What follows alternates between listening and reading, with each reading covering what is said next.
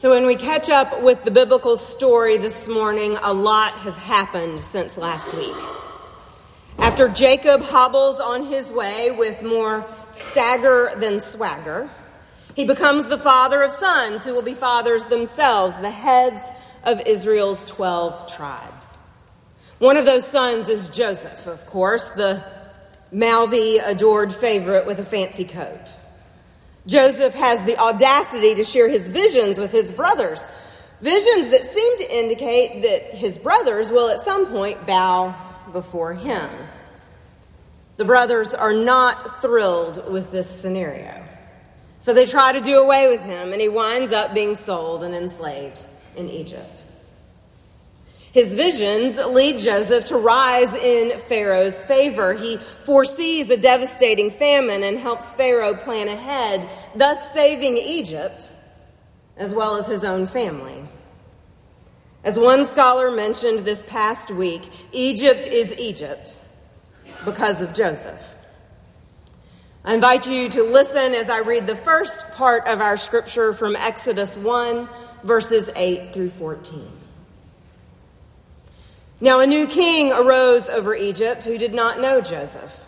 He said to his people, "Look, the Israelite people are more numerous and more powerful than we. Come, let us deal shrewdly with them, or they will increase, and in the event of war, join our enemies and fight against us and escape from the land." Therefore they set taskmasters over them to oppress them with forced labor. They built supply cities, Pithom and Ramses for Pharaoh. But the more they were oppressed, the more they multiplied and spread, so that the Egyptians came to dread the Israelites. The Egyptians subjected the Israelites to hard servitude and made their lives bitter with hard servitude in mortar and bricks and in every kind of field labor. They were ruthless in all the tasks that they imposed on them. This is the word of the Lord.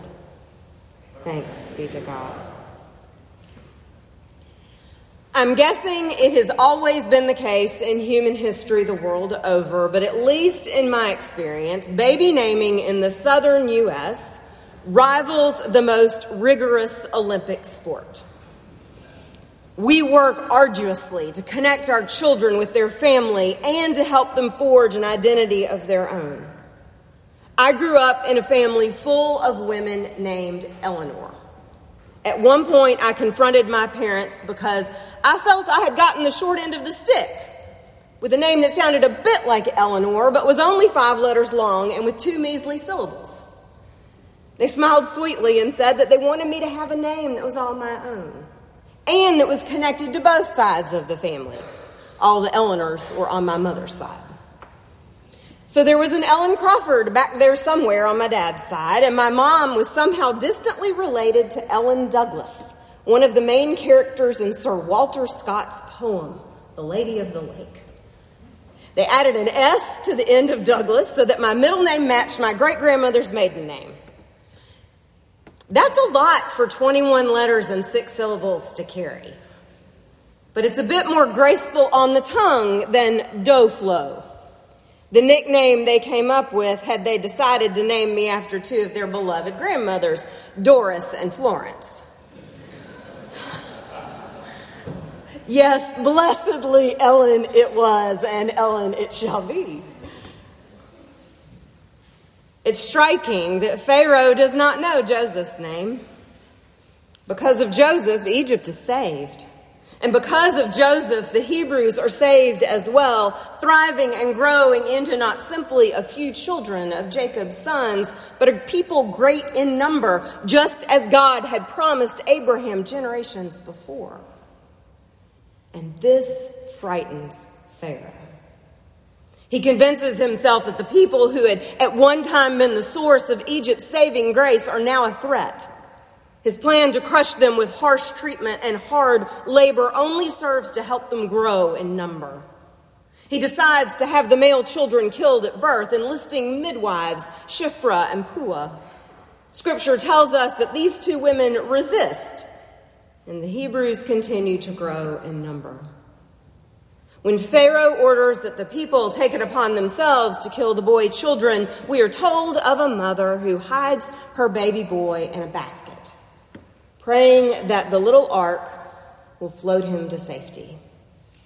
He's rescued and adopted by Pharaoh's daughter, who names him Moses, not for anyone in particular, but because she drew him out of the water. Moses is raised as a royal and then flees to the wilderness after killing an Egyptian guard who had been beating an enslaved Hebrew. I invite you to listen as we pick up our story there at the end of Exodus 2. After a long time, the king of Egypt died. The Israelites groaned under their slavery and cried out. Their cry for help rose up to God from their slavery. God heard their groaning, and God remembered his covenant with Abraham, Isaac, and Jacob. God looked upon the Israelites, and God took notice of them. Moses was keeping the flock of his father-in-law, Jethro, the priest of Midian. He led his flock beyond the wilderness and came to Mount Horeb, which would later be known as Sinai, the mountain of God. There the angel of the Lord appeared to him in a flame of fire out of a bush. He looked, and the bush was blazing, yet it was not consumed. Then Moses said, I must turn aside and look at this great sight and see why the bush is not burned up. When the Lord saw that he had turned aside to see, God called to him out of the bush, Moses, Moses. And he said, Here I am. Then he said, Come no closer, remove your sandals from your feet, for the place on which you are standing is holy ground. He said further, I am the God of your father, the God of Abraham, the God of Isaac, and the God of Jacob. And Moses hid his face, for he was afraid to look at God. Then the Lord said, I have observed the misery of my people who are in Egypt. I have heard their cry on account of their taskmasters. Indeed, I know their sufferings, and I have come down to deliver them from the Egyptians and to bring them up out of that land to a good and spacious land, to a land flowing with milk and honey. The cry of the Israelites has now come to me. I have also seen how the Egyptians oppress them. Now go. I am sending you to Pharaoh to bring my people, the Israelites, out of Egypt. But Moses said to God, Who am I that I should go to Pharaoh and bring the Israelites out of Egypt? He said, I will be with you, and this shall be the sign for you that it is I who sent you. When you have brought the people out of Egypt, you shall serve God on this mountain. But Moses said to God, If I come to the Israelites and say to them, The God of your ancestors has sent me to you, and they ask me, What is his name? What shall I say to them? God said to Moses, I am who I am. He said further, Thus you shall say to the Israelites, I am has sent me to you. God also said to Moses, Thus you shall say to the Israelites, The Lord, the God of your ancestors, the God of Abraham, the God of Isaac, and the God of Jacob has sent me to you. This is my name forever, and this is my title for all generations. This is the word of the Lord. Thanks be to God. So Moses is a bit hesitant, to say the least. When a bush bursts into flame while he's out minding his own business, he turns aside. He turns away. This is not for me, this shepherd, formerly known as an Egyptian prince, seems to say. And then God calls his name. Moses. Moses. I imagine Moses looking around and wondering, who, me? But he's the only human for miles, so yes, God is calling him. God knows his name, and God knows what God wants Moses to do, what God needs Moses to do. Now, one would think that God could just intervene directly and set things straight.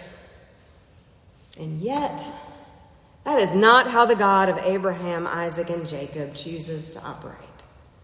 Instead, God enlists ordinary human beings to participate in God's work of saving and redeeming the world. Moses hems and haws a bit and then asks, if I come to the Israelites and say to them, the God of your ancestors has sent me to you, and they ask me, what is his name? What shall I say to them? I love that Moses begins with if. From the get-go, he is negotiating with God. That alone is a gutsy move, but then he has the nerve to ask God's name. And God answers, I am who I am. Now, if you were reading along in your pew Bible, you notice that the words are in all caps. We're told not to type things in all caps these days, right?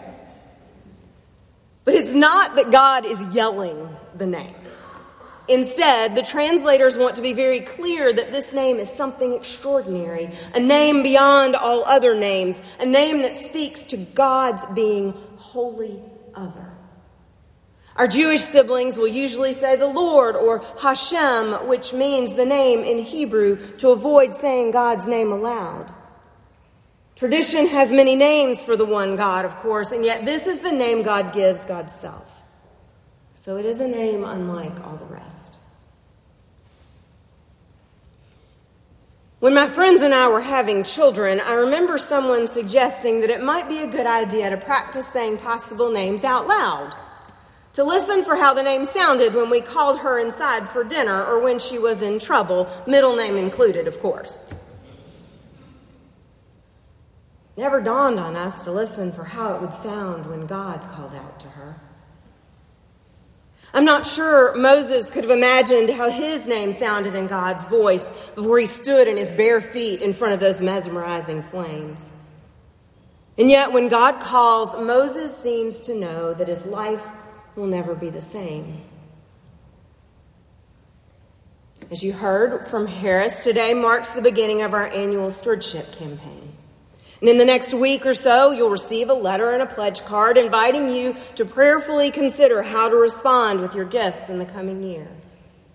And as you pray and wonder and think about how you might commit some of your hard-earned treasure to the work of God in and through this community in 2024, I would love for you to pause first and think how your name sounds in God's voice. Maybe you will hear God call much as a beloved teacher or coach who waves enthusiastically from across the room, remembering you as a student and glowing with pride over how you have turned out. Maybe God says your name with the voice of a devoted grandmother as she draws you in for a bear hug. Maybe God says your name like a friend you haven't seen for decades with a mix of giggles and tears. Or maybe God's voice sounds like a parent who calls to you with a fierce love born of long nights of teething and at least a few missed curfews. Make no mistake. On this day when we celebrate our connection in Christ with siblings around the world, there is work to do on the other side of the globe and in our own backyard and everywhere in between.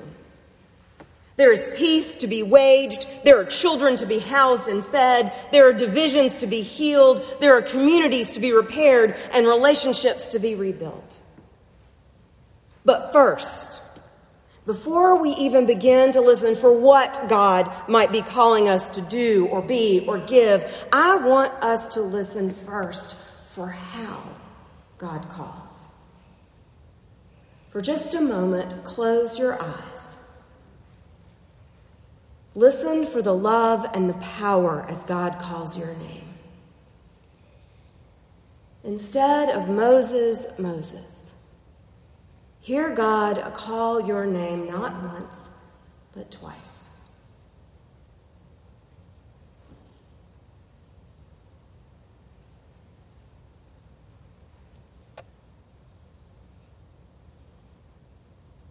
God is calling each and every one of us.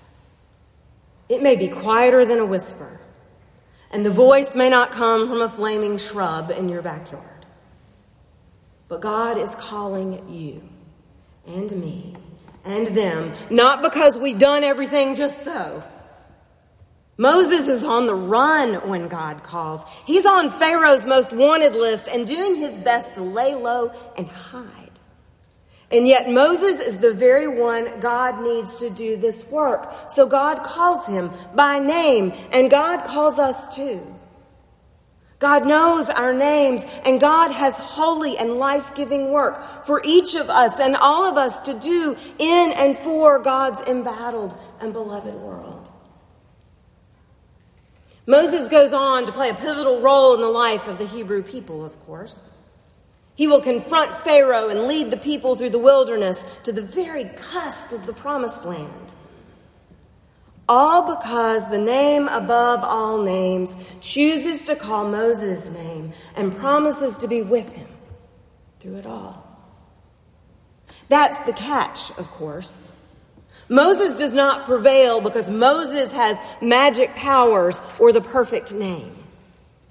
Moses prevails not because of who he is, but because of who God is. I am who I am. Moses is able to answer God's call because the God of Abraham, Isaac, and Jacob is and always will be. God cannot be contained. God cannot be defeated. And this God promises to be with Moses and with us always. No matter who we are, no matter what name we carry, the great I am who calls to us promises to carry us too. Always. In the name of the Father, and of the Son, and of the Holy Spirit. Amen.